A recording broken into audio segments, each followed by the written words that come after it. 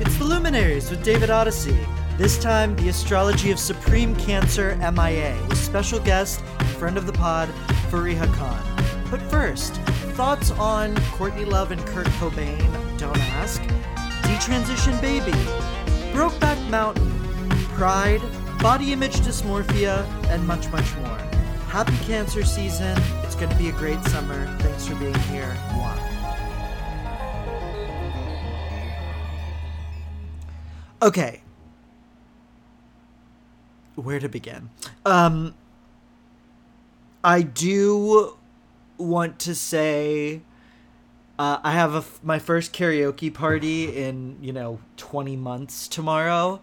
And I have been taking voice lessons for a year. Okay? So I don't know what progress has been made, but I definitely, I am singing way more, just around the house and stuff. And we're doing I'd Rather Be Blue from Funny Girl, which, that part in the Carrie Fisher documentary when she's getting her nails done and she puts it on and she sings. I always think of that. And when I've been singing it, I imagine Carrie Fisher's smoky voice. That's the part in the documentary. I love it so much. And Carrie Fisher says, sometimes I wish I could get to the end of myself. And she says, by the way, I'm manic right now. She says, sometimes I wish I could get to the end of myself and just sit in the sun. She's with me every day and I love her with all my heart. Okay. I am currently working on my Cancer piece for Nylon, so I am knee deep in Ariana Grande and Lil Kim-ology. But I do gotta say, this is a complicated thing that I'm going to bring up here. My roommate showed me, to speak of Cancer season, my roommate showed me the 1998 banned documentary, only available on Dailymotion, called Kurt and Courtney, about Kurt Cobain and Courtney Love, and all of the conspiracies which accuse her of pulling a hit on him. Look, the documentary is pretty messy, but look, Kurt Cobain's is a Pisces and Courtney Love is a Cancer. She's also a Libra rising. We're going to have to do her chart on this show. Who else is a Cancer dating a Pisces? Grimes and Elon Musk. Grimes Pisces, Elon Musk Cancer. Kurt Cobain Pisces, Courtney Love Cancer. So do we kind of see the pattern here? There's just, when you look at Kurt Cobain's chart, he doesn't really stand a chance, to be honest. He's really a pure Pisces. Really, really, really. And when you look at her chart, I believe some of the arguments. One of our listeners, who I hope is listening, who I'm very grateful to have gotten to know over the past few months, Katarzyna, informed me that the Tori Amos song Professional Widow, which you all know from the dance floor they play the remix, It's Gotta Be Big, It's Gotta Be Big, okay, is written about Courtney Love, which upon reading the lyrics I think is true and is pretty devastating. I do want to say that I have studied also the astrology of Billy Corgan from the Smashing Pumpkins, who she had an affair with or whatever. That is some hell world shadow reality darkness, okay? Let me just be clear about that. Dark. Okay. The best part about this documentary is there's no funding, and it's literally the documentarian running around the Pacific Northwest with a boom mic. And, Ruby McAllister, frequent guest, once said that the only funny thing in the world that remains are when a boom mic comes into the frame. Like when they're filming a documentary and the boom mic, you see the boom mic come in. I, of course, love when the boom mic hits someone on the face. That's, of course, a favorite of mine. When I was 18 and I started my writing career at Outsmart, which is Houston, Texas's gay magazine, and they're still running, and I love them. We used to get these DVDs to review, and this was like pre Ryan Murphy. This was when Ryan Murphy was still doing Nip Tuck, okay? So, Netflix was not pumping out gay content. By the way, the gay content it pumps out now. Let's not, don't light any fireworks. But we're talking like TLA and Strand releasing DVDs. We're talking the Eating Out movies. We are talking some of the worst. We're talking the Dante's Cove series. Okay, we're talking some of Here. What was that network called, Here, that no one had? And one of the movies, The Boom, you literally, the boom entered the shot. So I used to have to review these movies, which was fabulous, but it was like, oh God, I miss Queer as Folk. What did I rewatch today, everyone? Brokeback Mountain. I just want to say, like, the end of the media is necessary, because remember how much bullshit press coverage there was for that movie during all of those annoying interviews when both of the actors, who are very good, had to answer questions like, were you uncomfortable having to kiss another man? Like, maybe if the media didn't ask questions like that, we wouldn't have to be having a discourse from 7,000 years ago. And we could just, like, enjoy art in a boring way.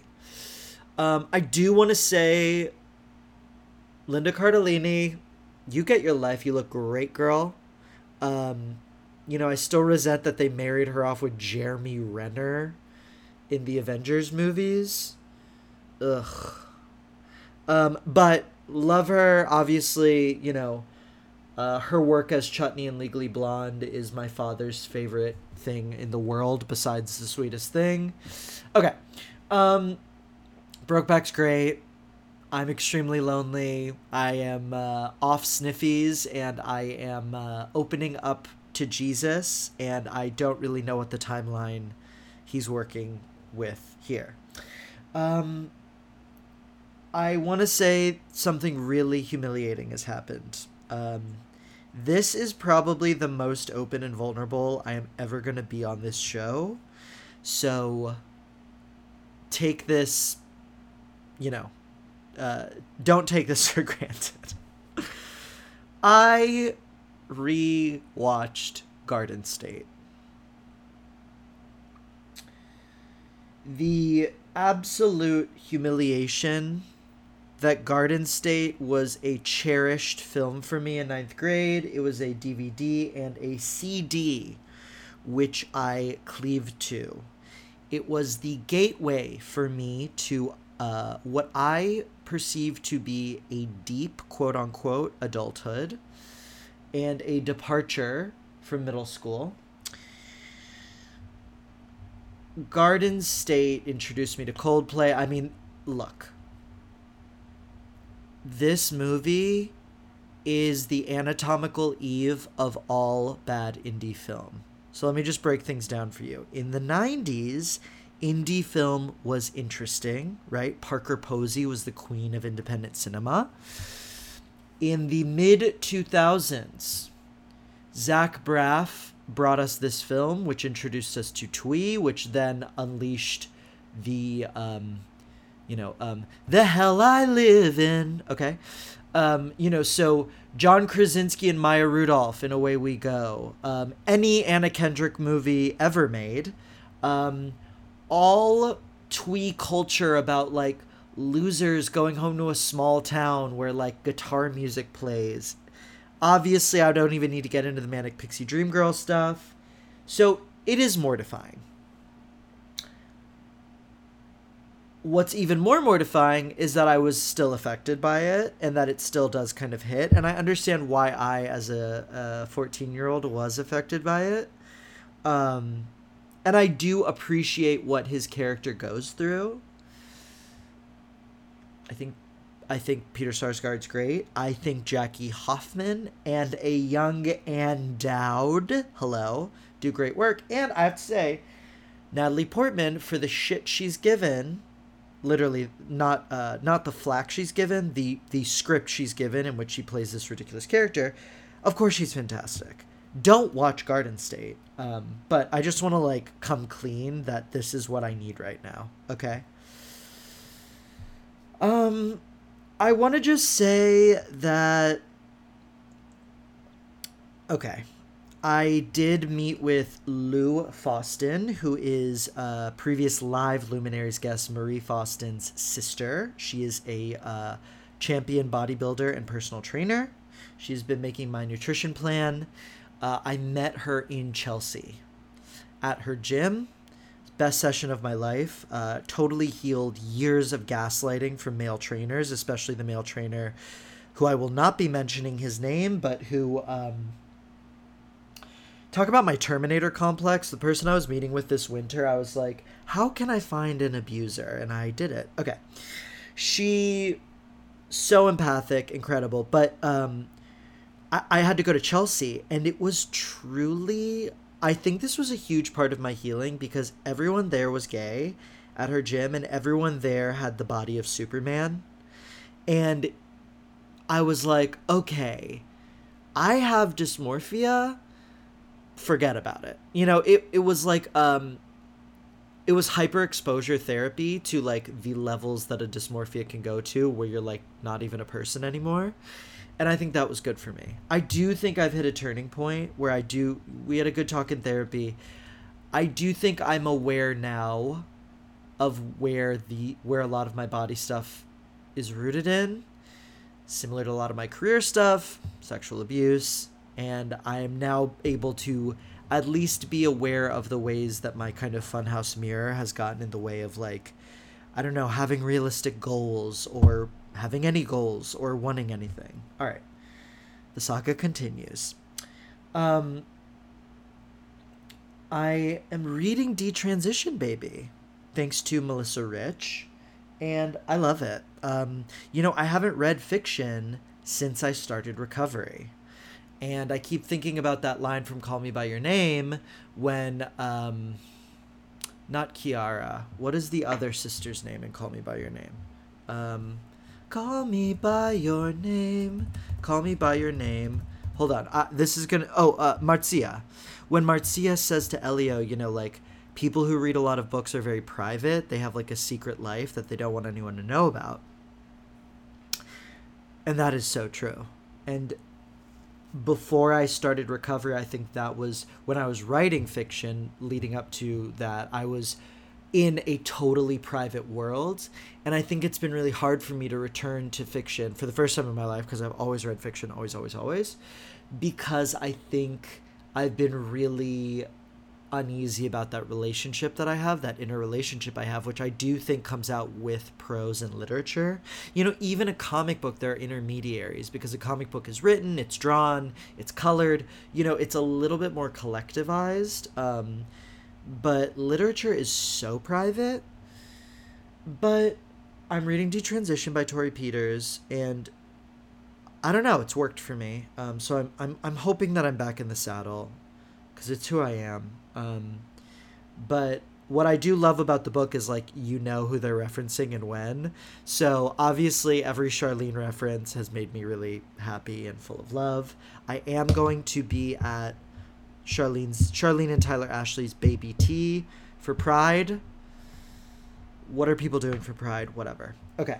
Do whatever you want. You don't have to do anything for anyone. And by the way, that goes the same for July 4th. You don't owe anyone anything. Okay, I'm saying that to myself.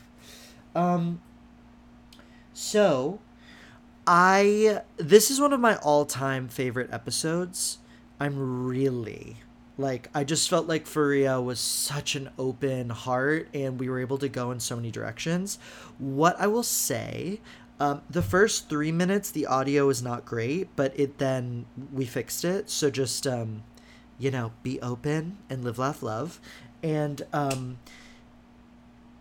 we talk about a lot in this episode. So I just want to say, like, if there's anything that hit you or that hit you in a weird way in this episode, please reach out, DM me, email me, whatever. And I will, of course, I'll share it in the next episode, etc. I'm really grateful. And thank you for listening. Hey, it's Kaylee Cuoco for Priceline. Ready to go to your happy place for a happy price? Well, why didn't you say so? Just download the Priceline app right now and save up to 60% on hotels. So whether it's Cousin Kevin's Kazoo Concert in Kansas City, go Kevin, or Becky's Bachelorette Bash in Bermuda, you never have to miss a trip ever again. So download the Priceline app today. Your savings are waiting. Go to your happy place for a happy price. Go to your happy price, Priceline. Okay, just in time for the dawn of Cancer season, we are talking about, I think, one of the great Cancers of our time. And to do so, I've recruited one of the great Cancer moons of our time. Drake and Michael B. Jordan have given Cancer moons everywhere. I don't want to say a bad name, but they've certainly given a mark of corniness to your people. And I'm glad to have my dear friend and fellow student of astrology, Fareeha Khan, here with me. David, it's an honor to be here. I am absolutely so pleased. I'm so pleased. Yeah. I'm thrilled. It's about time. So we are doing the astrology of M.I.A. And we will be getting into it. Obviously, if there's anything we miss, let me know, and I'll read it in the next episode. Fareeha, to start, first of all, I want to know about your journey with astrology, and then I want to hear about your journey with M.I.A. Okay, I love that. Okay, my journey with astrology. Glad you love that. So gay. My journey with astrology is honestly Ziggy. Sorry, we have a live chickens. feline scenario here. Okay. Zuzu. I'm training them. So Yeah. this is important for them to experience this. She has allergies. Okay, but astrology, I feel like I've been interested in for like so long. But I grew up in the kind of family where they like make fun of you for having like feminine interests. And basically, I grew up with two brothers, and I was like the only girl, and I feel like they just like made fun of everything I was interested in, and it like diminished in value and shit like that. Mm-hmm. So I feel like astrology was like of that. Mm-hmm. They would just make fun of it. So I have spent years trying to like repress my interest and be like, no, I'm not interested in that. I just like read about it on like bad websites online. Because also the thing is, there's a lot of misinformation with astrology, obviously, so that it does get the bad rep from somewhere. You know, if you've listened to this podcast, you know I say do not Google anything Don't with astrology. Google it. Find some book somewhere because somebody to talk to. and somebody to find a friend, because yeah, when you Google shit, it is usually like I don't know, it's like a human trafficking matchmaking site in Nepal or something. It's really bad. Scary. Yeah, I mean, also the thing that I do want to state, if you don't mind me disclosing this to the people, is that you, like me, and like Madonna, we are Aquarius risings. I love to disclose that. And I think, like, that is that little... Are you the third child? Second. You're second, okay. But it is this, like, you're the different child. I'm the only girl, middle child. Mm-hmm. You know? An artist, queer, brown in America. Right. So I think the Aquarius adds that little extra X factor. Have to be different. So yeah. That's to me what brings in the astrology. Yeah. So yeah, I mean, even from the start, I think I liked astrology for like self-validation. Mm-hmm. Because I actually have always felt like that's hard to do. That's been hard to do for myself, for growing up different. Because I'm not getting validated by, like, the culture. The culture is telling me I'm weird, like, the whole time. Like, I'm talking the 90s, you know what I'm saying? Totally. The and the early 2000s, certainly. Yeah. Right. So it took me like so long to grow into myself. But I feel like I always knew who I was, but like reading shit about like Cancer Moon or Aries or Aquarius Rising, whatever, was always so helpful. And then at some point a few years ago, I think during my Saturn returns, I was just like, fuck this, I need help. And so I started legitimately studying astrology. And ever since then, I've never turned back. And then me and you kind of formed this like beautiful thing. Yes. Actually, like at this really pivotal point of the journey, I think for both of us. For both of us, certainly. And like it was also during like the Great Conjunction, and as like I was coming out of my Saturn returns. You were still in yours for a little bit. Yes. And so it was just like this really like kind of beautiful moment that felt so meaningful. And now I feel like I'm this super spiritual person where like I'm interested in these various things and learning the like history, and it like has enhanced my life and just like my internal life in such a way that I cannot describe. And I feel like I sound like an asshole, like I'm trying to brag about it, and I am also trying to brag about it. But you know, it's interesting because I just feel like I was raised with in a private Jewish universe, and what I do like about astrology and studying tarot is that I'm studying them under the proviso that I understand that they're both these studies that have evolved over eons, that have collected influences from all over the world.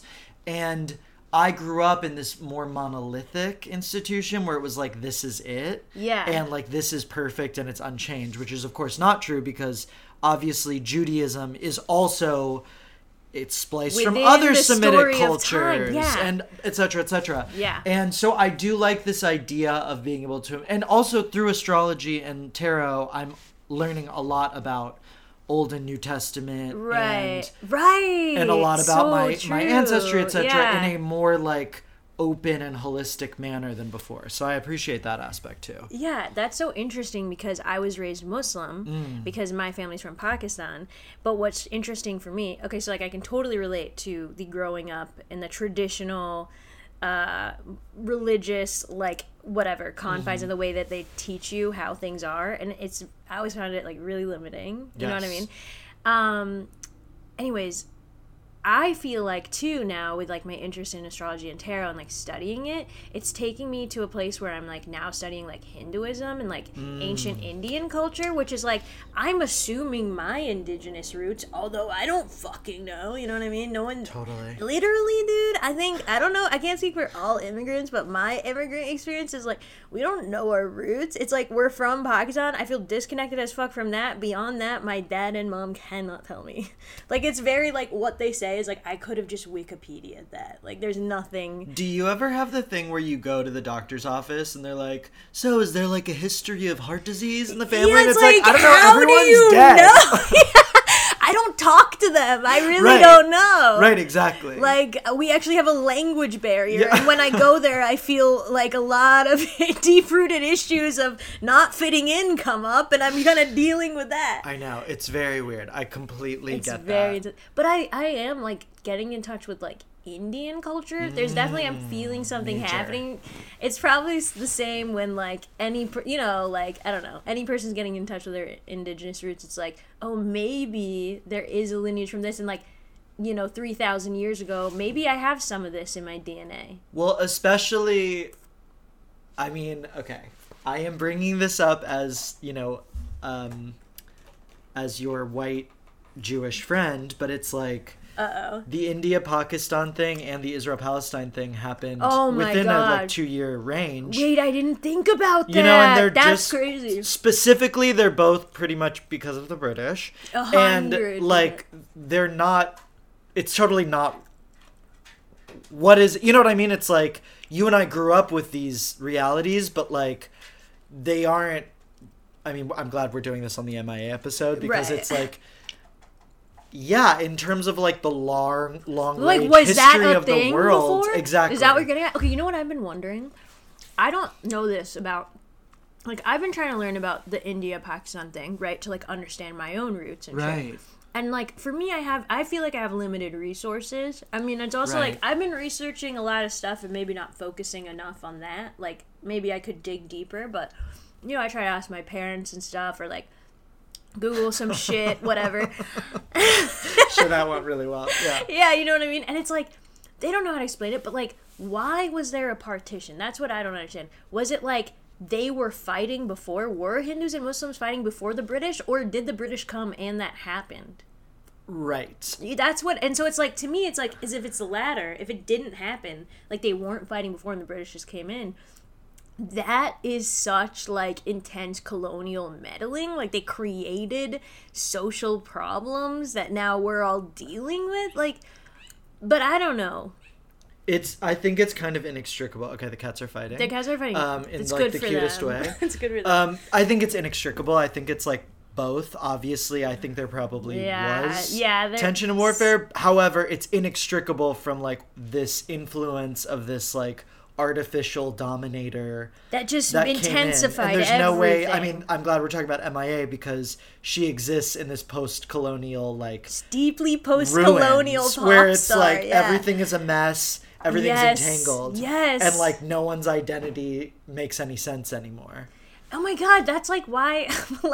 Okay, another thing I hate is how it's, like, trendy now for, like, these like big magazines and publications to be like, millennials, they just love astrology. It's because they don't have religion. But it's like, I feel like it diminishes what astrology is, which is, like you said, like literally thousands of generations like of knowledge layered on top of each other. Yes. And it just completely diminishes it to like, oh, millennials think it's cute. Well, also, I mean, this is a thing about millennials, which, you know, millennials are the Pluto in Scorpio generation. Yeah. And, we're just so heavily gaslit that we're trying to find a higher truth. Yeah. And there is actually, for all that this stuff, the reputation it gets of being like bullshit self-help, which I completely understand, there's actually a higher objectivity if you really study it, which is like, okay, rising signs became a thing in ancient Egypt. Boom. It's not like, and this is right. You know, because the practice itself is spiritual, but it's individual. So, like, do it however you need to do it. Right. And, like, mommy and daddy won't judge you. Because at the end of the day, there's an interpretation.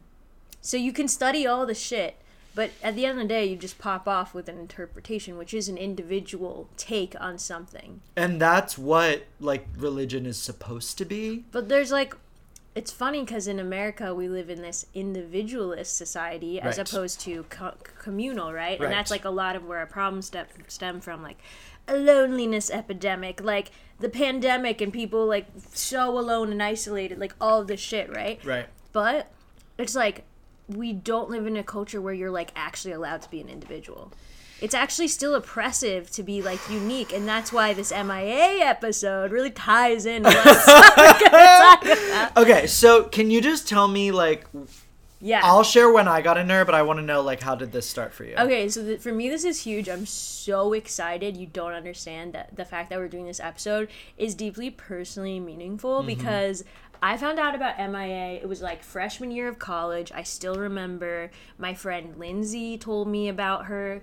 Lindsay, that's a picture of when I went to her wedding last year. Shout out. Like a really big deal. Like, and me and Lindsay, like for me going to college was like I was just getting out of my parents' house, and it was like freshman year was like, oh my God, I'm so happy to be free. Like, so fucking happy. I feel like I just went nuts on, like, living life. Like, hanging out with my friends without my mom being like, are you studying? Or whatever the fuck. And just, like, I don't know, everything. I was, like, really excited. And so I was, like, in this intense period of, like, owning this freedom, like a psychotic person. Like, so happy. And then I find out about M.I.A., and I felt like she represented all the shit that I was, like, learning about myself. That I'm like, well, I'm a brown girl, but I think what I'm realizing is, like, I never fit in with the traditional aspects of being a brown girl. And so that's where a lot of my shit stems from, and a lot of shit with my mom stems from, because that's what she wanted from me. And so then there was, like, this not fitting into, like, the community, the brown community that I grew up with. And I was, like, feeling like an outcast. And then going to college was, like, well, fuck this shit. I'm, like, going to set all this stuff on fire, like, start over. Made these, like, queer friends. Everyone was, like, different. And I was like, okay, this is, like, my new fucking life. I'm doing me now. And then, like, M.I.A. represented this thing of, like, well, here's this fucking brown woman that you can't tell her what to do. She looks different. Totally. She talks different. She acts different. She is fully different. She's fucking, like, an artist. Like, it's like she comes from an immigrant family, too. Like, she came here with her parents. She was a fucking refugee. Like, she understands everything that, I didn't go through the exact same experience as her, but a lot of the key points really hit home for me, like in a deep way that I had never felt so satisfied in my heart. Like, yes. I had, at that point in time, I had never seen anyone like that reflected the kind of thing that I thought I was going through. No one, like, not a single, like, brown woman. Like, there's Mindy Kaling, right? But she represents something else too. Like, yeah, it's a buttoned up version. It's different. Yeah, I didn't, like, totally resonate with that, but M.I.A. like really resonated. And so for me, it was like, you know, I had spent so much of my childhood feeling, like, lonely as fuck because I was so different, but there was, like, no one like me. So I felt like, yeah, I was gaslit, and I felt like could never find the validation to, like, relax. And I became this deeply self-conscious person that is now an alternative style stand-up comedian. You know what I mean? So, like, it's just like... You know, the alt stand-up thing is interesting because, like, I think if you listen to this podcast, you know that, like, I am fixated on some icons of the 90s because I truly think that, like, with the 2000s and the dawn of the twee era and, like, the ironic and, like, yeah. I'm offbeat. Yeah. Like, cool people died, basically. Like, there are no cool people, like, after, like, I guess 9/11. And 9/11, they all went. M.I.A. is, like, cool as fuck. You know, like, it's like 80s, 90s, like, New York, like, Lower East Side, like, fucking like, punk she's rock a fucking shit. Like, Blondie level, like, she's cool. I got, like, shivers. That's so nice to think and about. Like, there's this New Yorker piece that I was talking to you about earlier from when the documentary came out, and they were like, you know, when you hear the term world music, it usually is really lame and really, like, didactic. Yeah. But M.I.A., it's not, like... I have never felt... Okay, for instance, let me just tell you. I'm sorry that I have to rant about this again. Please, pop off. Last week on RuPaul's Drag Race Down Under, which is the Australian spin-off of the show, and, like, don't worry, I'm going to hang myself tonight. Anyways, one of the queens, and you know who I'm talking about if you're listening, came out in, like, a drag fire suit because she was doing a drag send-up to the, like, firefighters of Australia. And it was like, this sucks, dude. You know? And like M.I.A., it's like, there's not a single M.I.A. song that isn't about something. She talks about major shit, true. But it's cool. I've never felt like it's didactic or sentimental or schmaltzy or, like, inspirational. That is not what's at stake here, you know? I have to tie something to what you just said before I forget. I think I was reading this interview with, like, a writer. It was, like, a writer of color. I can't remember who the fuck it was right now. I want to say it was Ocean Vuong or someone like that. Okay. And they were talking about how all the stuff they had read about, like, minorities who had published books about their experience, and this is, like, talking about it from, like, the 90s and stuff, like, before their era, was, like, it was like that. It was, like, a performance, and there was, like, one person, and it had to be about this cultural experience in a way that was, like, palatable to, like, white colonial culture or something, and, like, even, like, in the 90s, like, or whatever, and how they had never read a book that was, like, represented their experience and, like, what it was really like and, like, the gritty truth of it, etc., etc. And it's like, anyways, that was really related, and I think what's genius about her is, like, she's poor, grew up in the UK in, like, the council flat. She's of Sri Lankan origin. She knows that people who are consuming her music don't even know what Sri Lanka is. So her music is a mosaic where she's able to, like, what I loved about the documentary, which everyone should watch, so amazing, is they showed her basically going, like, countries all over the world, which she does for every album, and, like, recruiting a different musical soundscape, because for her, she's aware that we're at this, like, we're in the ruins, basically. And, like, there is no monolith because everything is so crisscrossed in this, like, capitalist explosion, you know? So her music represents that, and she is a representative of, like, where she comes from, which we're about to get into with her cancer, but, like, she also knows that she's, like, a million things, you know? That's so huge, because to know that, something that I found, like, really deep about her especially when I was watching the documentary, and, like, you know, I was a fan from, like, when I was young in that, like, visceral way where Same. like, you know, like, I didn't even understand it. I was like, I just connect with this. Me too. And, like, watching her in the documentary, I was like, she truly does not give a fuck. And I know there's moments where they crack her and she does give a fuck, but, like, my experience of being that different as a brown girl is, like, directly correlated with just being, like, deeply self-conscious. And maybe that is because my experience was this, like, kind of sheltered suburban experience in the South. Right. Which was, like, I was just growing up with, like, a lot of, like, Southern, like, it was, like, generational racism and shit like that. But it's all, like, deeply subtle.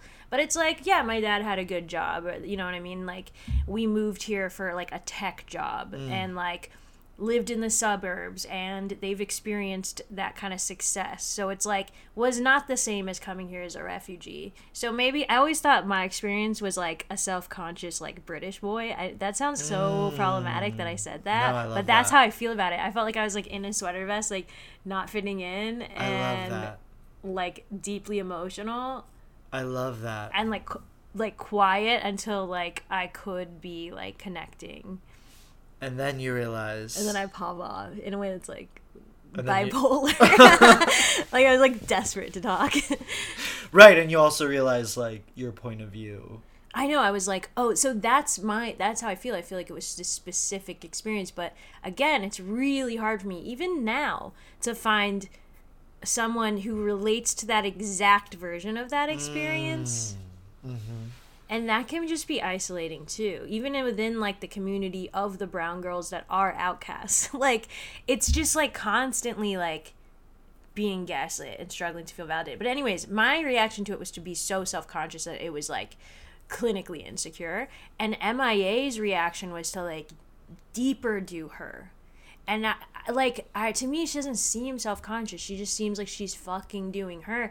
And that's what's always been so inspiring. And, like, sometimes when I think about, like, the uselessness of, like, capitalism and what it feels like to make art and, like, do something that you feel like is meaningful when the entire system is, like, trying to kill you as you're alive, is, like, it just makes everything feel futile. But I'm like, okay, what is the point of trying to be an artist? Maybe it is because there would be some, and at the risk of sounding cheesy and, like, being, like, a representation, like, poster or whatever, but it's like, maybe there is, like, a fucking kid who, like, grew up like that, and that shit's gonna mean a lot, and maybe you don't know what effect that would have. And I kind of feel like I'm that case study for M.I.A. Like, it had a huge effect on me, and, like, she even went out of, like, the public eye at some point. Oh, yeah. And I didn't even really totally understand what happened. And actually, I realized I had watched that documentary, like, 3 years ago, I think, when it came out. Wow. But I forgot that I had. And when I watched it, I think I was in a different place, and I had a different reaction to it. And I remember in the documentary being like, damn, I guess she was, like, too much or something. Too bad. Yeah. And, like, I was probably in a really shitty place 3 years ago. I absolutely was. Right. I was fully in a shitty place with myself. And then when I watched it now, I had a completely different reaction. I was like, wait, that's, like, literally a miscarriage of justice. Yes. Like, this is actually truly fucked up. I'm pissed the fuck off. I'm mad that I didn't even realize that 3 years ago, because my mind was probably so deeply colonized, and she wasn't even around. You were probably in survival mode. Yeah. Where you were like, I need to make it work. I was. System. Oh my God, I absolutely was. You know, I understand absolutely that. was. I was, like, working in advertising, like, Right.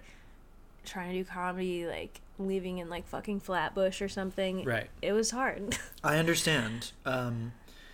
Yeah, I think, yes, her music does that. I think her music is so layered that, first of all, in terms of quality, like, I just don't think she's made a bad song yet. Or a bad album. But also, like, in terms of satire, in terms of, like, I think she does what Azalea Banks does, where you're just like, you are doing so many things at once that, like, anyone, like, I, as, like, her white gay fan since 2005, get a lot out of it in a different way. You know what I mean? Where I'm Yeah. like, oh, she's fucking with everything. This is incredible, and I get to Right. enjoy it. You know what I mean? Right, Like, that's so she, beautiful. as a paragon and as an artist, is able Yeah. to do so many things at once. Okay, so let's That's jump deep. in. That's really smart. Yeah. Okay. We do not have M.I.A.'s rising sign. However, we have plenty to talk about. And we are going to take as many liberties as we'd like. So buckle up, okay? M.I.A. is a Cancer. Okay? I think her being a Cancer is really major. I have talked. Well, first of all, what do you feel with that about her being a Cancer sun? Well, you know what? Actually, I learned this from your podcast, from listening, from being a fan of the pod. Longtime fan, first time guest, longtime listener, first time guy on the pod. But I remember you said once that Cancer means that they have like a story to tell about their roots. Where the fuck did you hear this stuff, by the way? I want to like learn that. To me, you know, the moon. Cancer is ruled by the moon. The moon is the mother. Yeah. And the moon is your history. It's your history. Because it carries so many, like, stories. Exactly. Because it's communication, because it's a light source. Is that what? Oh, I love that. It bears the light of the sun. It reflects the light of the sun, so it's bearing the light of the sun. And, you know, as I've said before, the Cancer is the mammary glands. So there's just, it's this thing that you're, like, it's like this food that you're, like, caring that you need to give, you know? I love titties and I love the moon. Done and done. I've never made that connection. As a Cancer moon, that makes a lot of sense. Right, and that's why Cancers are so sensitive. That's why Cancers, like, can be kind of hoarders. I just think they're really carrying something on an emotional level. That they're carrying makes something. so much sense. Yeah. That makes so much sense. And Cancer is the sign of the tribe. You know, Gemini season, I see it as a progression. We're in Gemini season right now, which is this kind of like rabid social mania of like going out and meeting people. Like butterfly. Right. And that's leading into the Cancer thing, which is like finding your people who you get in the cave with. That's you so know? beautiful. Should be like that anyways. So I really see her Cancer as really central because, you know, again, obviously one of my other favorite Cancers, and, you know, stay tuned for my nylon piece on Cancer coming out just in time for Cancer season, where I talk about all my favorite songwriters. But like Roisin Murphy, who I talk about a lot on the podcast, to me is a very pure Cancer in this way too, which is like she is this like disco pop diva in the way that M.I.A. is this like experimental electro rapper, but they're both really telling the story of their people. Like Roisin Murphy is like telling the story of this like Irish witch. You know what I mean? Her songs are like these stories, and M.I.A. I think is really telling like the story of colonialism. That's exactly what she's fucking doing, and she's got gaslit the entire time when no one else is talking about that. Here's the other thing I think about like the Brown experience, and maybe this is like all POC experience. It's like you're trying to talk about like no one in the culture growing up was talking about your experience, so then it's like, oh, diversity higher season, you're supposed to do it. But then when you do it, there's this unspoken thing where people do gaslight you, and they actually kind of like they don't have to talk about it because they don't have to care because it doesn't affect their privilege or whatever. They want you to fucking care, but then you show up and care, and you're kind of told, well, it still doesn't matter, and I don't have like the money to talk to you right now. You know what I'm saying? Totally. And you're like in a vacuum because you're being brought into like a white environment. Yeah. And then your voice is supposed to change all of that, but you don't get to actually have a dialogue with other people with your experience. Right. And I feel like watching her put So her isolating. albums together. Yeah. She's going back to Sri Lanka. She's going all over the world, and she's like composing this thing where it's she like literally, oh my God. Yeah. She literally like brought the world together, like connected things. Actually, I like wrote it down in my journal. Like there was that one point in the film where she was like talking about how there were like kids in Sri Lanka and then like kids like somewhat like in in Trinidad, Trinidad or whatever, and like they wanted the same things. They had the same dreams. They were the same people. And I was like, she's doing this thing for the culture where she's like connecting this shit. But I feel like not enough people are like noticing or caring. Well, the irony I don't know if this is irony, but like the thing about paper planes being the mega phenomenon it was is that, yeah, like white straight dudes were going off to paper planes because it's about a good beat. It's a good beat, and it's because it's about class, and it's because the whole world was going through a financial crisis. So the hustler mentality that she celebrates as an immigrant, yeah, obviously they don't have that experience, but they get the ethos. But it was like exploited for like a pop culture phenomenon. Right. And then she gets so big that she does go on the Super Bowl, but it like backfires. And the fucking documentary, I know we need to get to all this and talk about all this, but the documentary ends with her literally, remember that scene where she's like, maybe I'll go back to school. Like, she's talking about quitting. Like, it's like we were talking about earlier how internet comments can affect you, you know what I mean? And it's like, of course, this like celebrity who has experienced insane success as a refugee in like in a phenomenal way, like in a cultural phenomenon, is literally like, I should fucking quit. Like, this sucks. Yeah, because, well, all right. Her Sun and her Saturn are pretty much conjunct. You know, Saturn. How many degrees is that? I'm curious. Like, what do you still count as conjunct? Yeah, no, For they're my own conjunct. It's personal- about 3 degrees. I keep it within 5. sexy. I would keep it within 5. Oh, so you wouldn't say my Chiron's conjunct with my moon? Because it's 7 degrees. They're definitely In my work heart, together. it feels yeah, they're working together. Okay, that was a side certainly. note. That was a personal thing I was consulting David on, and I'm sorry No, everyone let's kind peel of had back to hear the that. curtain here. Look, her Sun is with Saturn. She's the boss. Okay, we had this actually with the Nora Ephron episode where Nora Ephron had her Sun and her Saturn both in Taurus. Damn, M.I.A. that's is the boss. Okay, She's the boss. But and emotional, sensitive boss.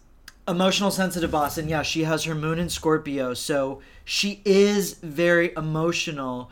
Where those emotions are bound, I think we get a lot of that from her T-square. So to explain this, we have a T-square, which is when you have 3 planets are connected in kind of an explosive volcanic like release, which is to say 2 of the planets are opposing each other, and they're both squaring kind of a central event. Her Sun is at the top of the pyramid, so to say, in a T-square with Jupiter in Aries and Uranus in Libra. Okay, what does that mean?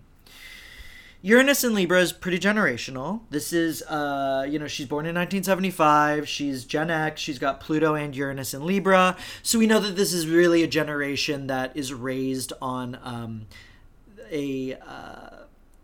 perhaps a baby boomer and a greatest generation mentality about like order and presentation and keeping everything nice and pretty and just like getting married and like behaving.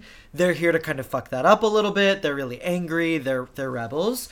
And then she has her Jupiter in Aries. So we know that for her, it's a lot of her expansion happens really individually. You know, she is not, and we saw that in the documentary, she has written for other people, but she needs to be the kind of the power thing. And then when we see that Aries going up against Libra, I get this huge, there's like a mischief there because Libra is all about like the happy couple, right, and Aries is like the single like sex addict who's like, yo, fuck you, I'm gonna like sleep with your wife. So there's like I see this huge like trickster, prankster, and like rebel punk thing going on. Yeah. Where does that get focused is in the Cancer. So once it gets bound in this larger story that she needs to tell, and this wanting, she is really empathic, and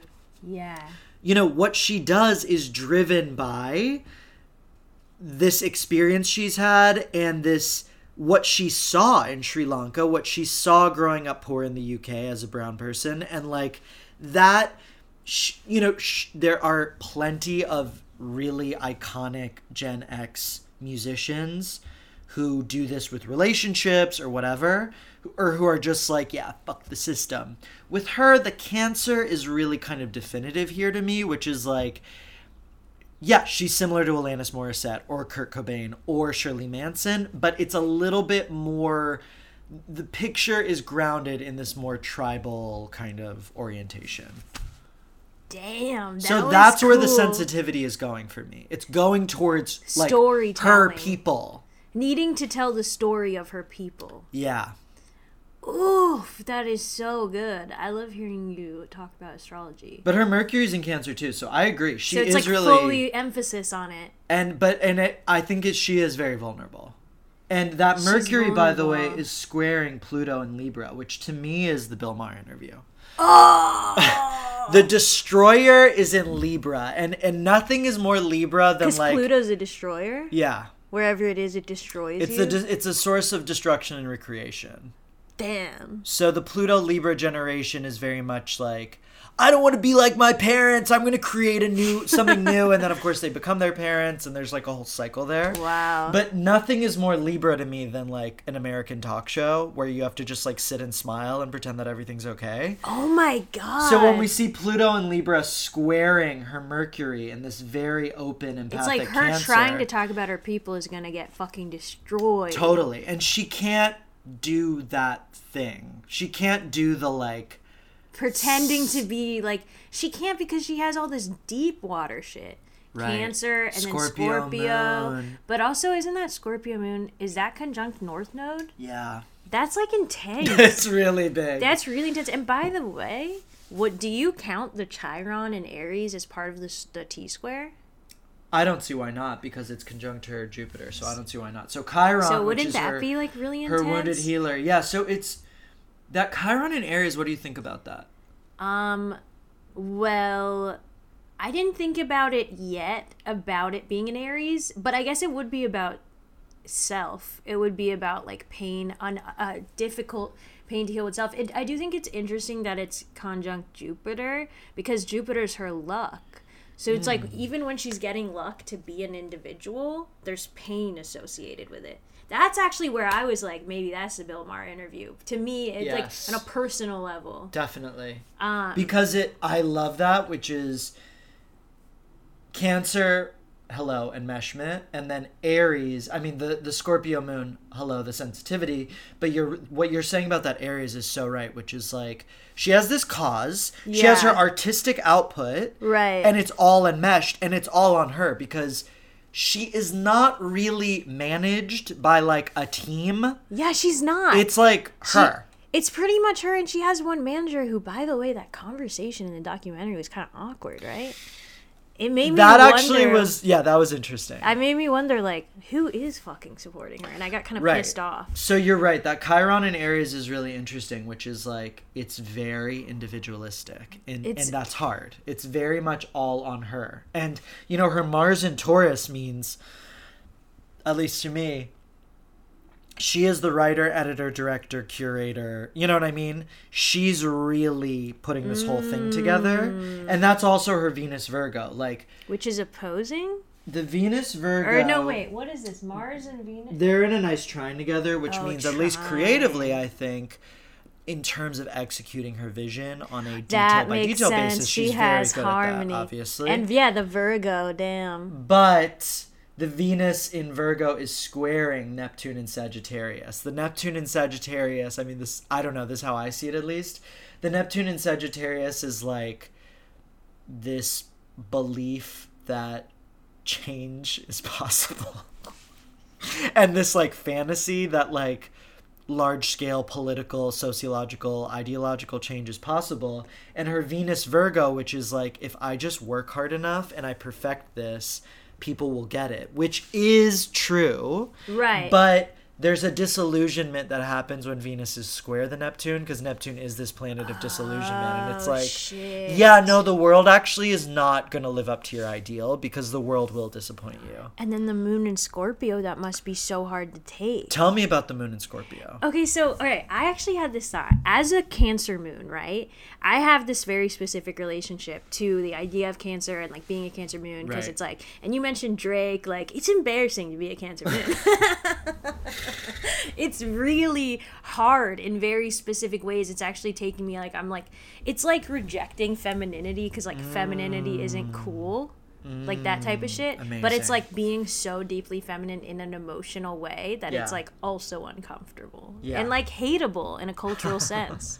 But anyways, like to me being a Cancer, it's like this super personal thing where like I'm like, oh, I don't want to like expose my deepest emotions to the outside and like have them be crushed, because they're like also my power, and they're like, it's like knowledge and stuff, and you like need it, but if you expose it and it gets hurt, then it's like you're wounded, and it kind of is taking away your time to like, okay, so that's how I see. Interesting. But I think a Cancer sun, it's not exactly like that. To me, That's it's like really maybe I interesting. think a Cancer sun, it's a little bit more like, okay, like your identity's wrapped up in it, so maybe it's like less like painful in that really personal moon way.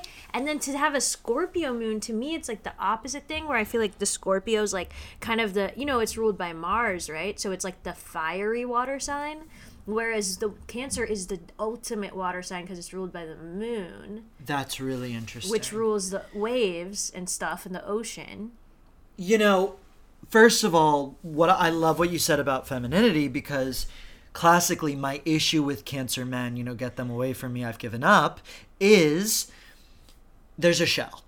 And that's the crab, is and the I shell think the comes out. sun, I think it's the sun in Cancer. Sorry, that's what I mean with Cancer sun, men Yes. with Cancer Oh, sun, yes, where I'm yes, like, yes, yes. okay, I know that deep down you're like a pussy. I will say but that's you're hard like, with all ooh, Cancer right. suns. I have that with some I have Cancer a women lot too. of I'm like, Cancer women in my life that I know that are tough as fuck. yeah, where I'm like, can you just like open And up it's to me? frustrating because Yeah. they're also the same ones that like cannot say their needs out loud. Like you find out way too late. But it's I'm an Aries sun, so it's really frustrating to me. And I do think that comes through with her, which is like, she's hard.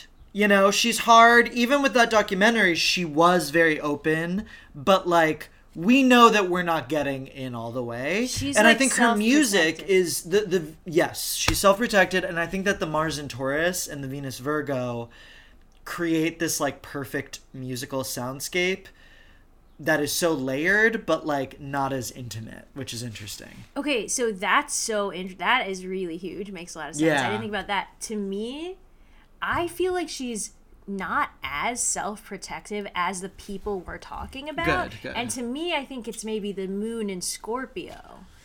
Right? Because the moon in Scorpio feels to me like fiery enmeshment energy, but it's not so like hole up and like hide away. It's not so much like hide in a shell. It's like I feel like she's strong. Like she can withstand like humiliation and shit. Like it's not as much in a shell as like a lot of the Cancer suns we're speaking about. It's interesting because I was looking up Scorpio moons today, and it's like Katy Perry, Beyonce, Miley Cyrus, and Lady Gaga.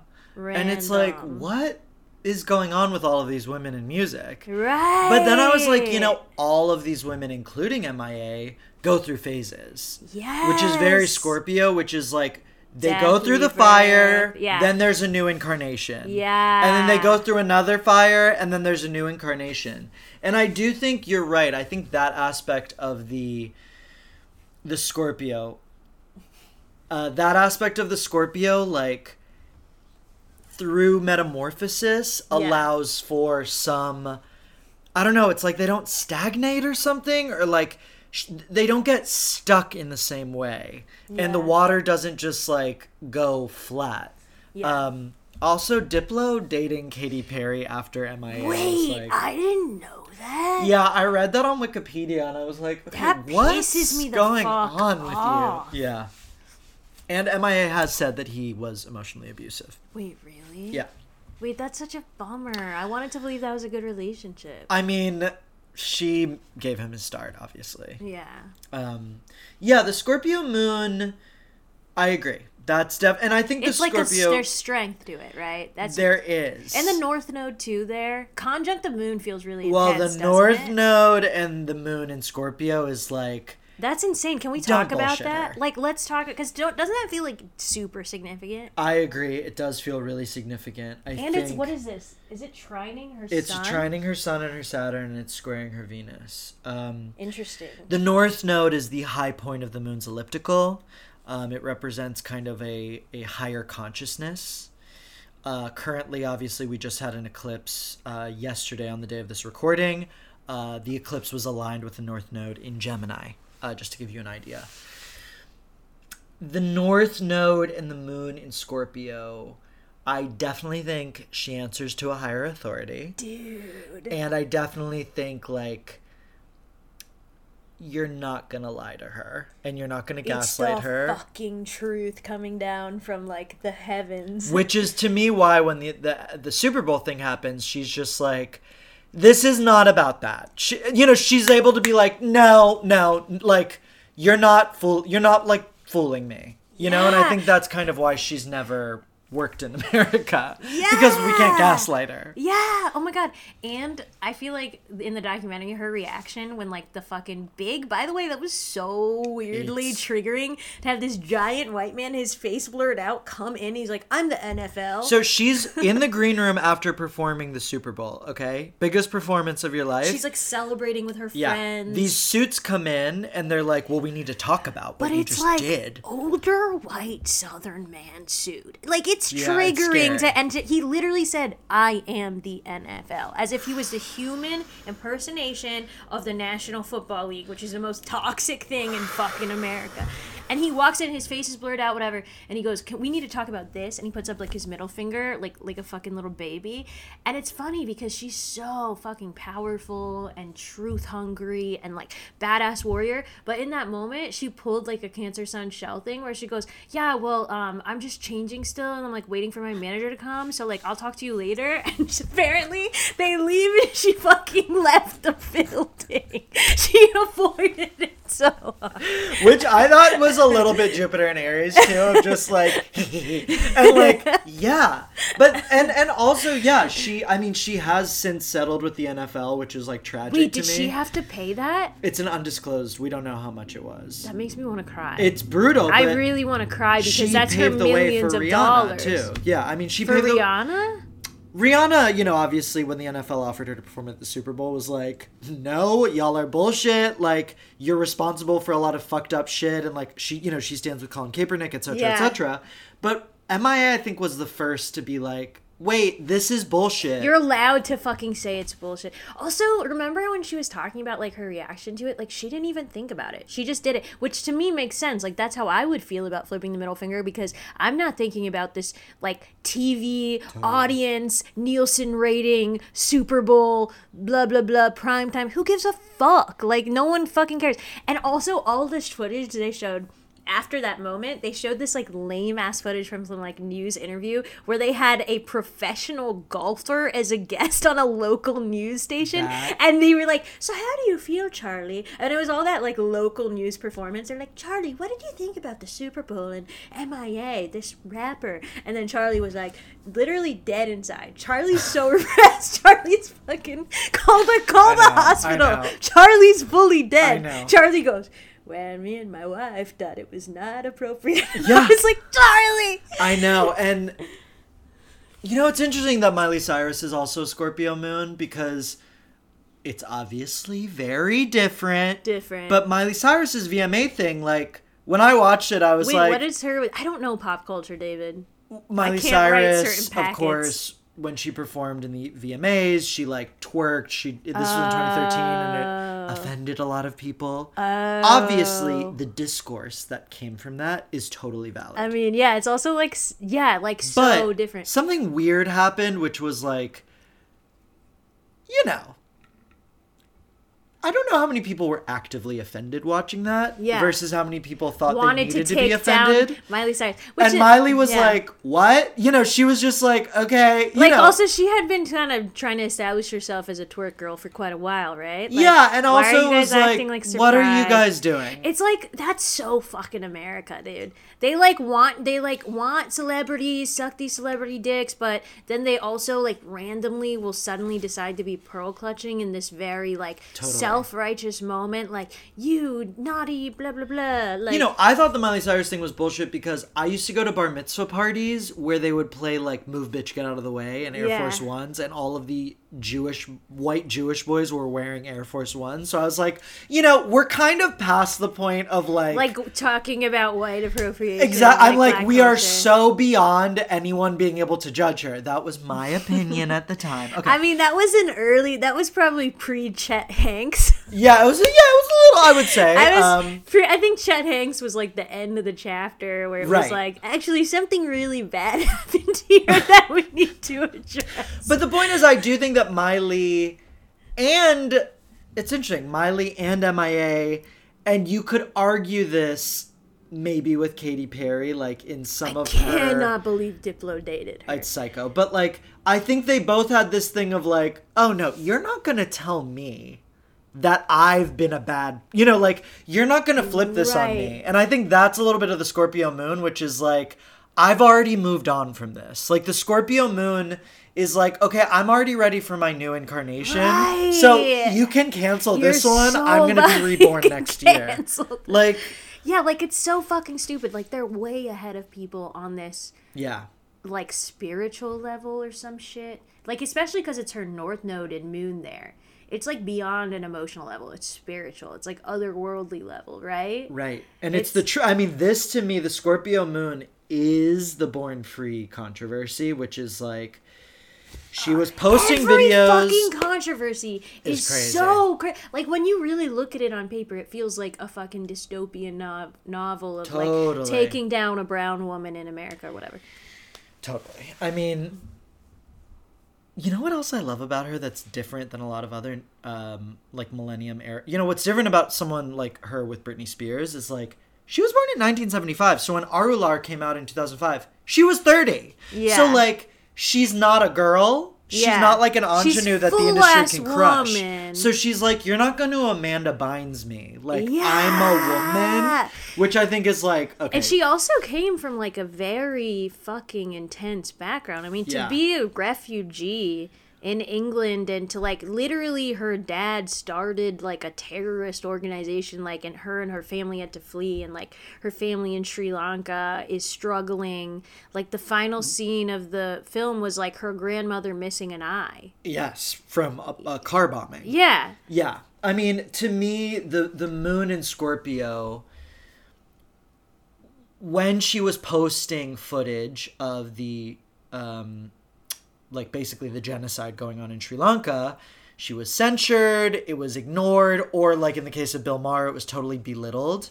So she made the Born Free video, which was like an allegoric version where it's so brilliant too. Brilliant. It's like, talk about artistic brilliance. It's like, and like satirical. She has Lilith and Pisces, right? That is big for me. That is Lilith and Pisces. That's Lilith and Pisces vibes. That's such a I good learned point. about Pisces being the arts from your podcast as really? Well. Big fan, long time listener. Yeah.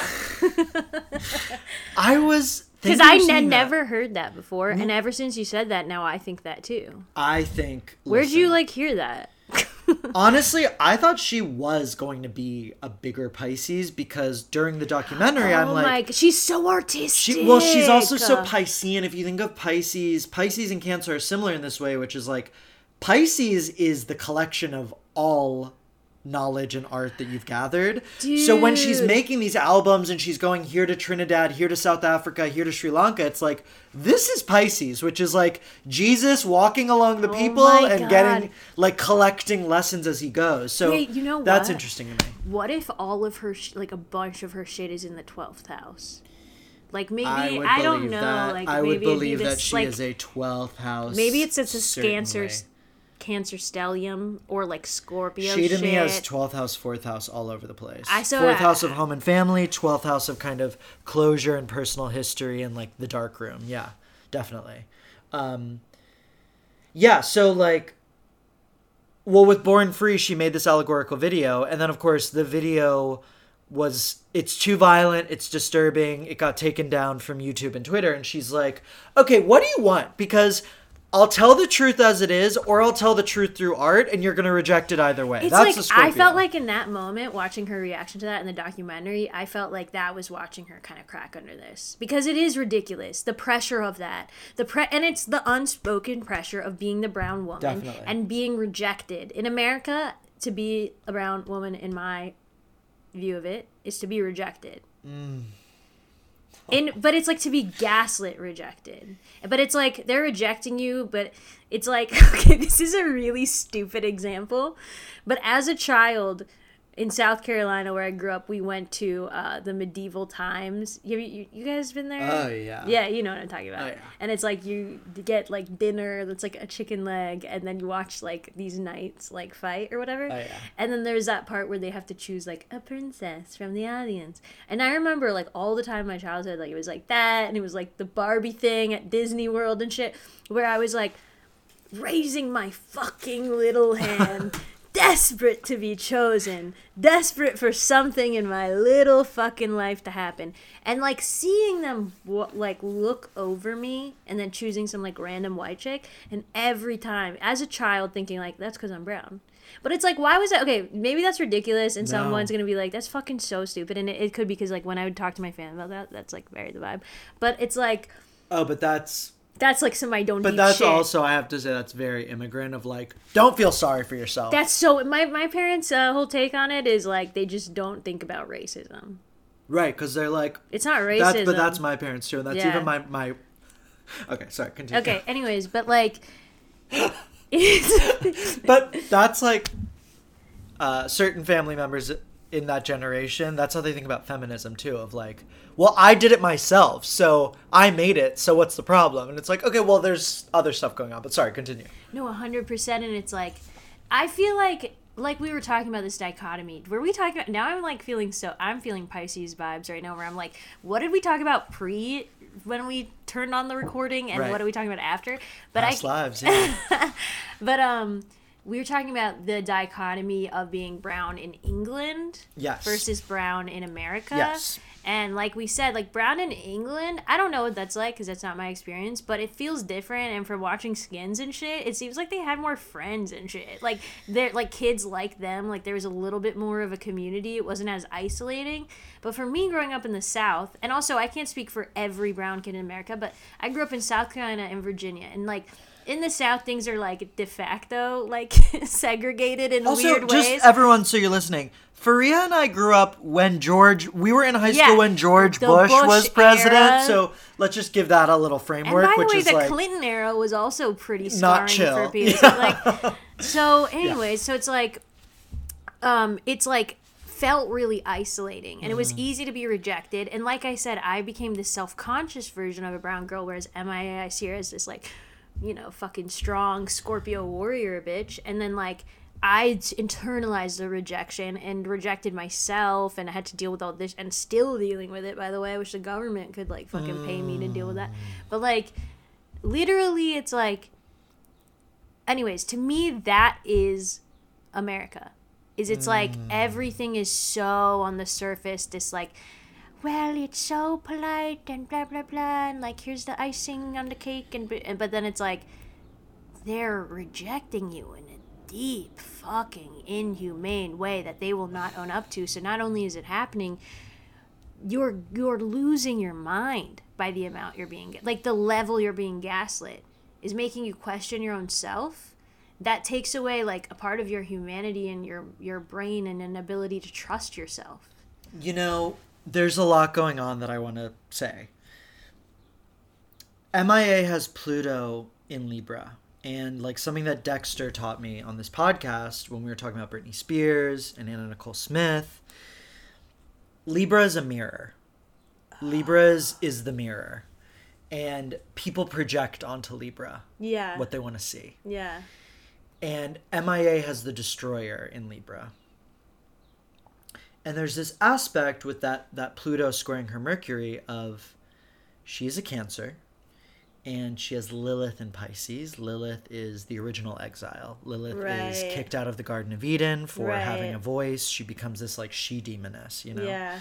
And Lilith is in Pisces. Pisces is not just the artistic imagination, it is the communal artistic imagination. Whoa. So we have this Cancer with this Lilith in Pisces who's basically saying, I have walked the world like Lilith, and as an exile, I have collected this communal narrative and I've built it into something. Right. And that's her Cancer and her Lilith, and it's really beautiful and powerful. And then we have the Libra Pluto, which is, I am going to tell that story. You are going to project all of this onto me, which is all the things I am and all the things I'm not, and all of the things I carry as a brown person, as a woman, as a British person, as a poor person, all of that. And when I express it, you're going to turn on me because you're going to like what you see in the mirror until you don't, and then you're going to want it out. Fuck. You know, it's very much, when we think, again, with the Britney Spears or the Anna Nicole Smith, it's like they saw something they liked. Yeah. They saw a fantasy, and then they didn't like it, and they wanted it gone. And M.I.A., whoa, that Cancer and that Lilith in Pisces, she is telling the story of, like, I mean, it's, you know, Lilith in Pisces. Pisces is the sign of Christ, obviously. It's like, there's a very Christian thing going on, which is like, I am presenting you the story of this moment. Yeah. And you're going to love it until you don't. You change your mind. You know, until I give you the middle finger at your Super Bowl. And you don't like it anymore. Yeah, and her Lilith is trining her sun and Saturn. Is that what that is? Yes. And then, like you said, her Pluto is squaring Mercury. So it's like she has this opening where she, like, speaking from the Lilith and the Pisces of the pain of that, the communal artistic voice is, like, supported. Like, it's a huge part of her identity. It's how she's a boss. It's, like, a big thing. It's, like, very much working. But then the Pluto square Mercury is, like, she's punished for it, for speaking out about it. Yeah, and I think the Venus Virgo does nicely there. Venus in Virgo is not easy, but I know a lot of women comedians who have Venus in Virgo because it's Venus is fallen in Virgo. It's so detail oriented. It's kind of an outsider thing where you're, like, looking at things from the outside and seeing how they work and seeing how they function. You know, you're not really being seen. Your Venus isn't fully being seen in the way it should be. So I really think, like, yeah, she has this power as an outsider. Yeah. But she's also perpetually put on the outside. And I think that's the experience. It's like so, I guess it's like, I feel like I'm putting her on this pedestal where I'm like, oh, it doesn't affect her because she keeps going and she's strong. It doesn't hurt her like it hurts me, but it, like, does, doesn't it? But don't you think you're putting her on a pedestal so you can figure out how you're gonna do this? Yeah. Because it's like, there is this reality. I'm sorry that I'm, like, telling you your life. No, but wait, I'm just, I like it. There is this reality that we're understanding in this country of this, you'll be rejected for, like, speaking the truth. Yeah. So I think, like, you are trying to figure out how you're supposed to exist. You know what I mean? Because what you're expressing to me, I think, is, like, there is a reality that as a brown woman in this country, like, it's just, the rules are kind of, like, the stakes are kind of set against you, right? Yeah, I mean, that's how I feel. But then also sometimes when I speak up about it, I feel like gaslit for that. Interesting. I mean, because that is how I feel, and I'm not saying that I have it the worst. Like, I'm really not at all, but I'm saying that it was a specifically painful experience. But there's still then people who had it worse than me. I feel like that's, like, the whole oppression Olympics of, like, our generation, where it's like, you can't talk about what you went through as a person of color unless you're, like, being like, well, anti-blackness is the worst thing, which it is, but it's like you're not allowed to talk about it right now because like, we're in this moment where it's like we're supposed to be lifting up BLM or something. That's how I feel. Totally. I feel like there's, like, this weird woke oppressive type shit going on where it's like, if you're not talking about it perfectly, now the woke culture is like, well, bitch, you're gonna get canceled. And it's like, you know, I think we're all holding our breath waiting to get canceled. You know, it's interesting, and this is to me where her moon in Scorpio comes in, which is like, there's only one truth, which is colonialism. There's only one truth, which is capitalism. And so that oppressed all of us. And by the way, it oppressed fucking white people too. It oppressed women. That's why, by the way, okay, now let's take this back to Fred Hampton, kind of left turn, but, like, you know, the whole, like, fucking, what was it called? Like, Rainbow Coalition or whatever, like, how he was one of the only socialist leaders to, like, unite different races and shit, and was like, okay, well, I know actually that, all right, the poor black people and the poor brown people and the poor white people are all being oppressed by actually an economic system, capitalism. Like, it's actually so smart because it's like taking it to the economics of it, not even just like the social justice warrior of it. Yes. And then they fucking killed him because they couldn't handle how smart that was. And then we haven't had another leader like that. And our leader who's like risen up to that amount of power, and it's like, that's what I feel like is wrong with the whole social justice movement. I'm about to get canceled by the social justice movement. Honestly, please cancel me, then I can like relax. You'll you be know free. what I mean? But it's like, to me, it's like now the culture, everything online is woke memes on like Instagram and Twitter, and it is diluting everything into this like self-care thing, and it is a lot of like self-righteous like angry women on Instagram being like, well, if you're white and you're this, then I'm gonna do, and it's like constantly dragging everyone, and that's how you're supposed to fight for justice, but it feels catty and like not helpful and actually like didactic and like weirdly just like self-involved, and like it's like, but someone with a Scorpio moon on top of a North Node. Yeah, and that Neptune and Sag squaring her Venus Virgo, she's like, I want to just mash it all up and mix it up and like break it down again. And like, I don't think people are ready to go that far. Wait, can I ask you something? Yeah. If the moon is right on the North Node, does that mean she was born during like an eclipse? No. Oh, okay. It means something that I can't remember, but it does not mean that she was born on an eclipse. Okay. I don't know how It does eclipses mean work. some. It is what you mean about the moon is at its like. It's like something intense. It's like at its kind of highest power. It's intensified. So I think that is why she and Katy Perry are both Scorpio moons, but in a different way. Yeah, dude. Yeah. You know, I think I agree with everything you said. Okay, thanks. And I think like what she does very well is like her music is about the larger mosaic of oppression. Right. And not this like very reductive, like to me her Cancer is like, okay, we're all here, you know what I mean? And it's not this like very, I was surprised to see I would, if you told me she was like an Aquarius or a Pisces That's rising. what I thought. Because she has a very big picture I going feel on. like is that Aquarius? A Oh, big yeah. picture guy? Aquarius is totally zoomed out. Aquarius Dude, is looking that's at the so whole true. planet. Oh my god, that's us. Right, it is. Wait, I bet she's an Aquarius rising. I Yeah. just feel like it. Yeah, And I am trying to own that for us I right agree. now, but I really want her to be so badly. I agree. It's interesting too, like I looked up kind of her events and it all pretty much lines up. You know, Arular came out right on her Saturn return, Oh, right as Saturn was shit. passing over her sun also.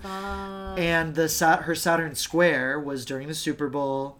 The documentary came out during her Uranus opposition. So she's now in, Uranus is actually like right now hitting her Mars. So I think she's probably going through some sort of a creative revolution. Because here's the thing, she's been out of the public eye for a while, right? Like, no one, what has she even done in the last, What's 3 years? interesting, I discovered, was that she left Rock Nation in 2013. That's who she was signed with? Yeah, and she now actually, in 2020, was like, I'm starting a Patreon, and I want my fans to, like, directly support my music. Which to me is actually very Whoa, that's so Uranus, which is the interesting. planet of like revolution, is moving through Taurus for the next few years. Yeah. So as Uranus has been going through Taurus, we're seeing obviously the rise of cryptocurrency, NFTs, new forms. We had the GameStop coup during the last Uranus Saturn square. We're seeing kind of a new economy being risen, foreign by the people, ostensibly. So as Uranus is hitting her natal Mars, her kind of drive, she is actually realigning and being like, okay, I am love really in that. control, and you can be a part of that, and we're not doing gatekeepers I anymore. love that so much. But Me it too. also makes me, like, worried. Yeah. Because it's like, that sucks that it's like, the system, like, she had to, I mean, of course she had to leave the system, right? The system fucking sucks. But the system has so much money. And now it's like to have to rely on her fans for money, who are, like, probably a lot of, like, poor people and shit. I mean, I think that we can all do it. I'm gonna chip in. I mean, I don't know that she's like relying, but this is the future. But and like, I hope she saved like probably a lot of money that she made. This is me thinking about her finances. But like, what I'm saying is, that's what sucks about the system. You know what I mean? Yes. Even when you strike out on your own, though, it's like, it's not fair that we have to like do GoFundMes for like hospital bills. It's not fair. Yes, but it is going to be the future. Not like that. It's going to evolve, so it's way more sustainable. But like, there don't need to be gatekeepers, and there won't be. Yeah, of course not, right? But it's like, yeah, maybe the future is more communal living, and then the Patreon is that. But I'm thinking about, I don't know. I'm just imagining, even like, I was shocked seeing how she made her albums, that I was like, how did any record label, when she said like, I want to go to 7 continents to record my album, I can't imagine how she did that. How the record execs, I mean, I don't know who her champion was, but I cannot imagine record execs having a brown girl from like, with that accent being like, I need to fly to 7 continents to record this album, and them being like, yes. But to her, that's how it should always be. That's how it should always be. And that's the future. And she was doing it herself, like coming up with these ideas and shit. Well, okay, that's such a good point. B, of course it's really expensive, but also every country she went to was like deeply developing. So it's like the cost of living there was probably not that much. Yeah. C, I wonder if she was going through some like intense period of like luck in her career. Because sometimes you just have this like immense luck coming through that you're like, yeah, I mean, I don't even really know what the fuck. Yeah, I don't know where... Maybe in her Fortuna? I think, yeah, that's a good call. I mean, I know that Saturn was likely crossing her Venus, probably when she was making Kala. But I wonder what was going on with her Jupiter. I mean, she may have just been having like Jupiter going gangbusters that year. Yeah, like what if? No, it was crazy. I mean, and you know, her being pregnant and being Oscar and Grammy nominated in the same year. It's like, whoa. Oh my God, and when she talked about that was so human. Like, it was such a human moment. Like, she was like, I was juxtaposing being like a famous celebrity with like having a child. And with the genocide going on in Sri Lanka. And with the like, genocide going on. Yeah. And also, I have been reading articles and shit about like what pregnancy is really like for women, and how like so many people don't talk about it, and it's so it's just, even now, like moms, like even my friend who's a mom is like, oh, like women aren't talking, like it's just like a thing. Oh yeah. But it's like gruesome and can be so intense, and it's like, we don't even know what her pregnancy was like, you know what I mean? Like the personal experience of that. Yeah. I mean, it's really, it's very Cancer to me, of just like, you're holding all of these emotional truths together. And it's very Scorpio moon, which is like, you're having to bear all of these emotional truths simultaneously. Yeah. That's like, and being like, having to do that without being just like flattened.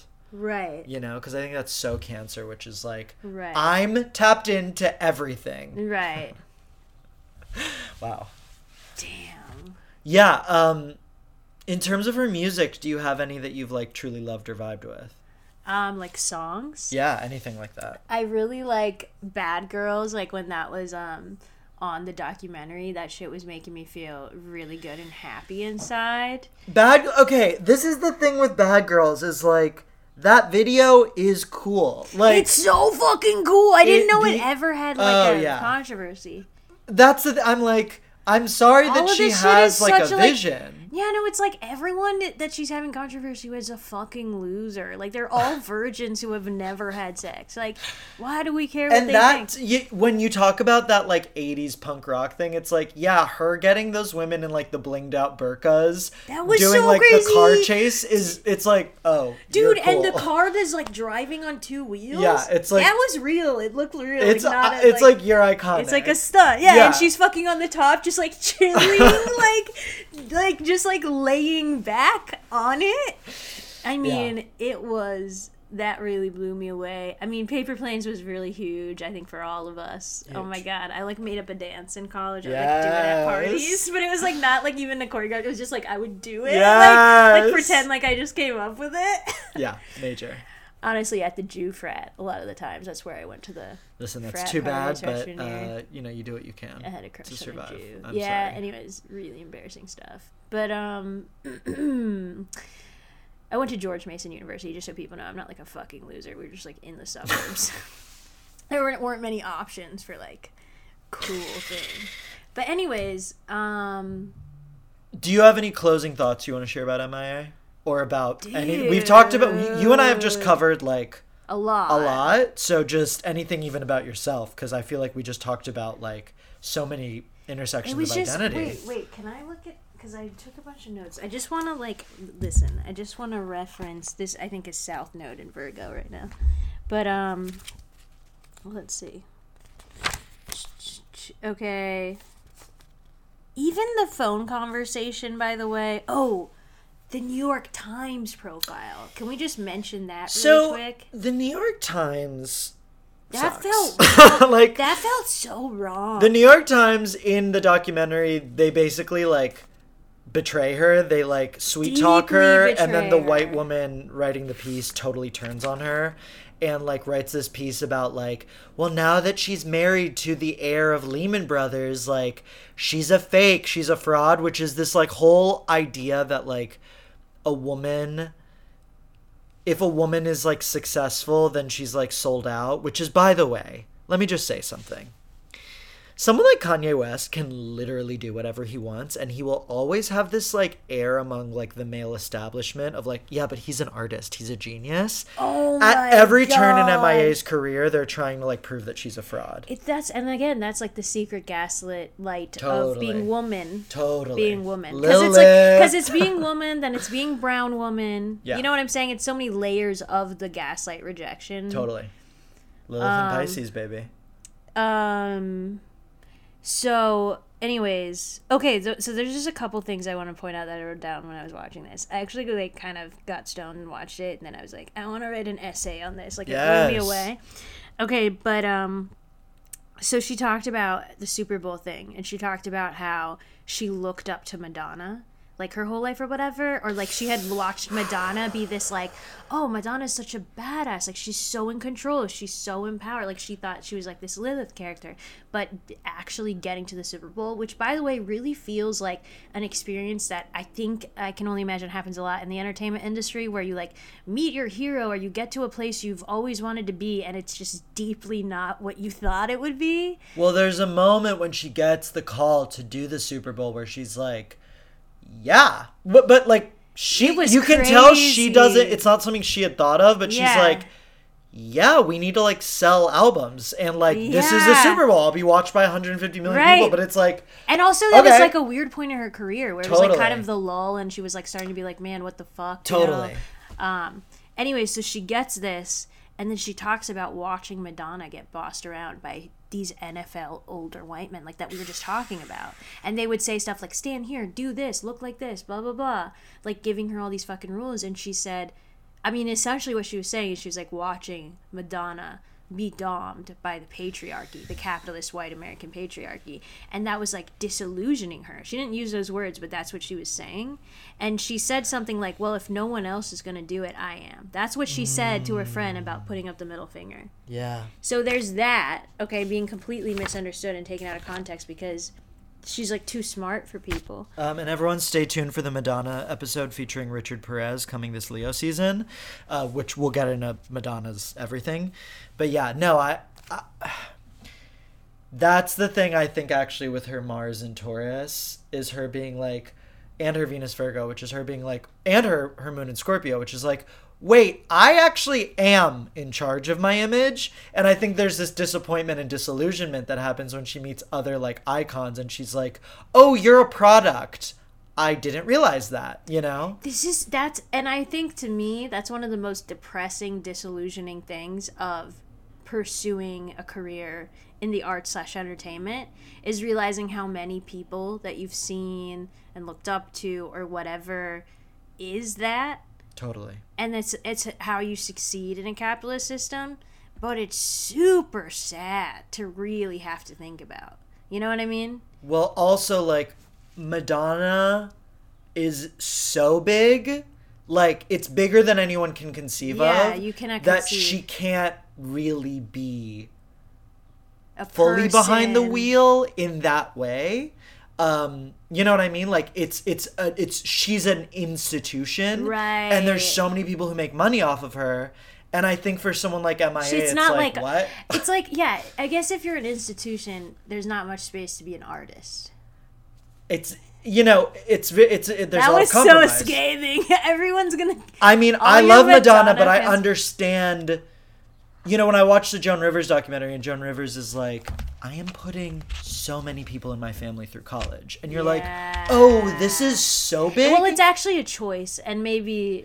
And It's it's a a series of fucking choice. it's a series of compromises, and there's like so many hands involved. MIA is not. MIA is like, okay, well, I'm like actually just my own independent voice, and I'm Right. not going to compromise. And that's that. how I feel. And maybe that's Good. like. And also, I think the stakes are different because you're not just a woman; you're a brown woman, and it's like, Yeah. if they get your image, they will ruin it. They will. You know what I mean? It makes you me can't just not want to pursue it. But I'm like, I'm watching, I'm telling you, like, I've been, like we said, like, I'm an M.I.A. fan in this, like, personal brown woman way. And, like, I'm looking at her, we're talking about, like, what happened to her career, and she's on Patreon. It's making me not want to do it. I don't want to fucking do this shit. I'd rather just have a normal life, but, like, I don't even know what that means anymore. It sucks. Like, I don't want to have to go through all this shit just to get gaslit, just to get torn down. I'm a Cancer moon. I can't fucking deal with it. I want to just have a nice personal life with my kittens. MIA has created the discourse in which you and I are sharing this podcast, which means to say, whatever you do and whatever I do is going to create and feed into a larger changing social upheaval in which people are able to spur on the artists they love and form like a true audience and a true patronage that affirms and sees one another. And a lot of these gatekeepers are just kind of going to die.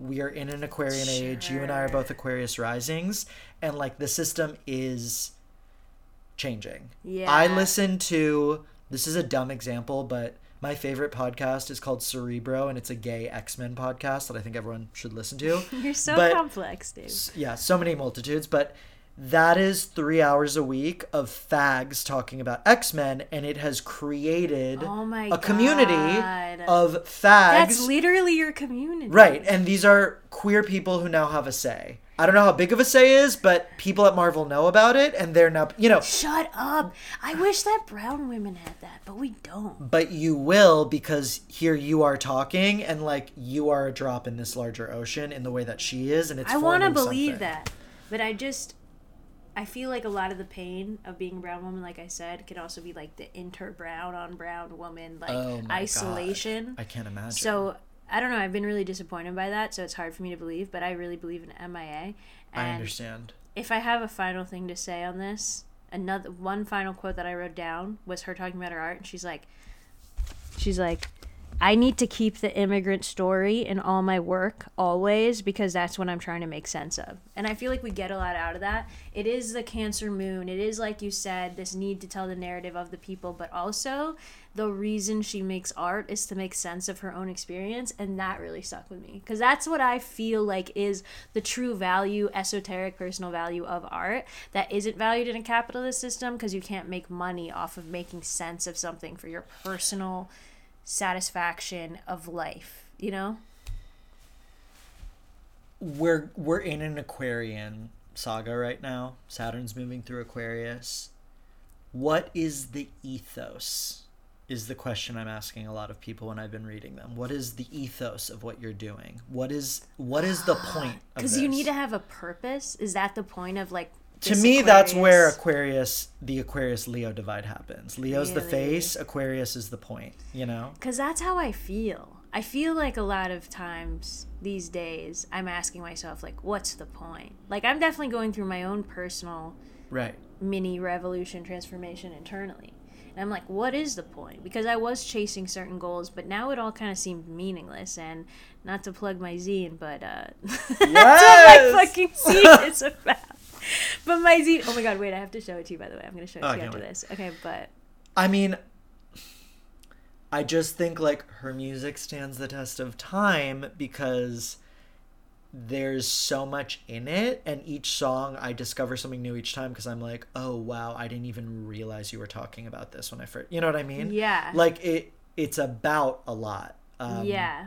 By the way, I didn't mean to like mansplain your life. If you want to feel doomed, feel doomed. Like I hate when I tell women like, oh, everything's gonna be fine, have hope. Like I think that's kind of bullshit. I actually like.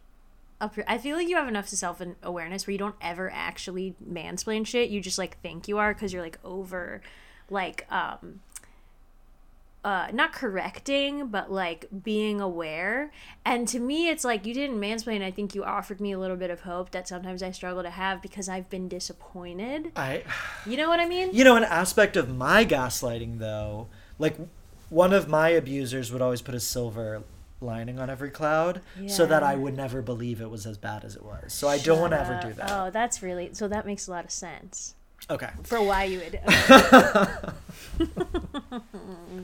This is like the episode of all episodes. Like I just feel like we have invoked like everything in this episode. You don't understand. I already said how much I'm loving this. I mean, yeah. This is the first of many. We're going to have you back for quite a few. Yeah. Oh my God. So, I mean, look, I would say...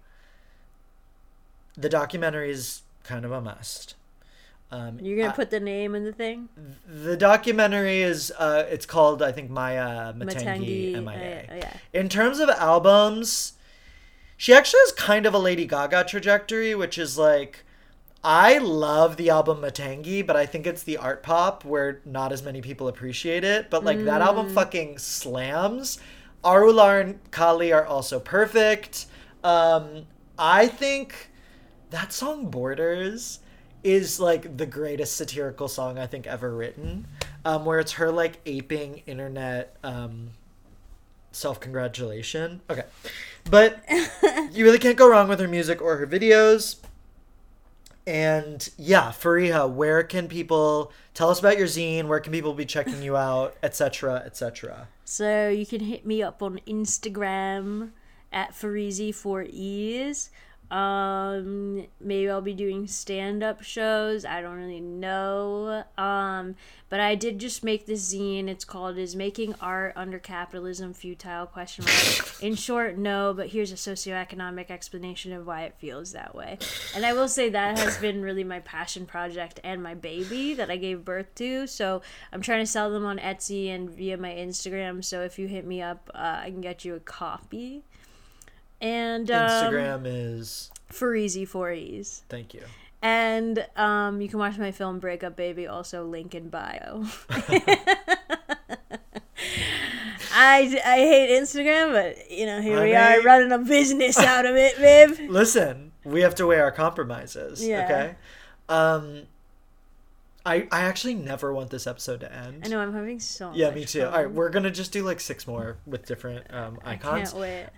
Thank you for having such an open heart. Oh my God, thank you, David. Honey. I love you, dude. I love you too. I have been David Odyssey.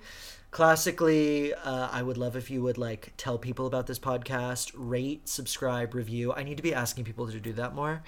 But you you're guys not should obligated. just be doing it out of the goodness of your heart if you're enjoying it. Yes, but also I don't expect anything from you, and I want you to feel free when you're listening to this podcast. That. I like that you said, like, as a listener, So there's no guilt. But you can always, of course, follow me at David_Odyssey. And listen, the saga continues. Okay. Saga continues. And happy end of Gemini season into Cancer season. Woo! The Luminaries is made with love in New York City. Art by Greg Kozatek and music by Henry Kapersky.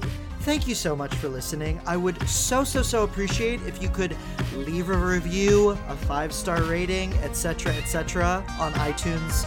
I don't know if you can rate things on Spotify, but you get the idea. Tell your friends. You know where to find me. I will see you next Tuesday. With all my love, David Odyssey.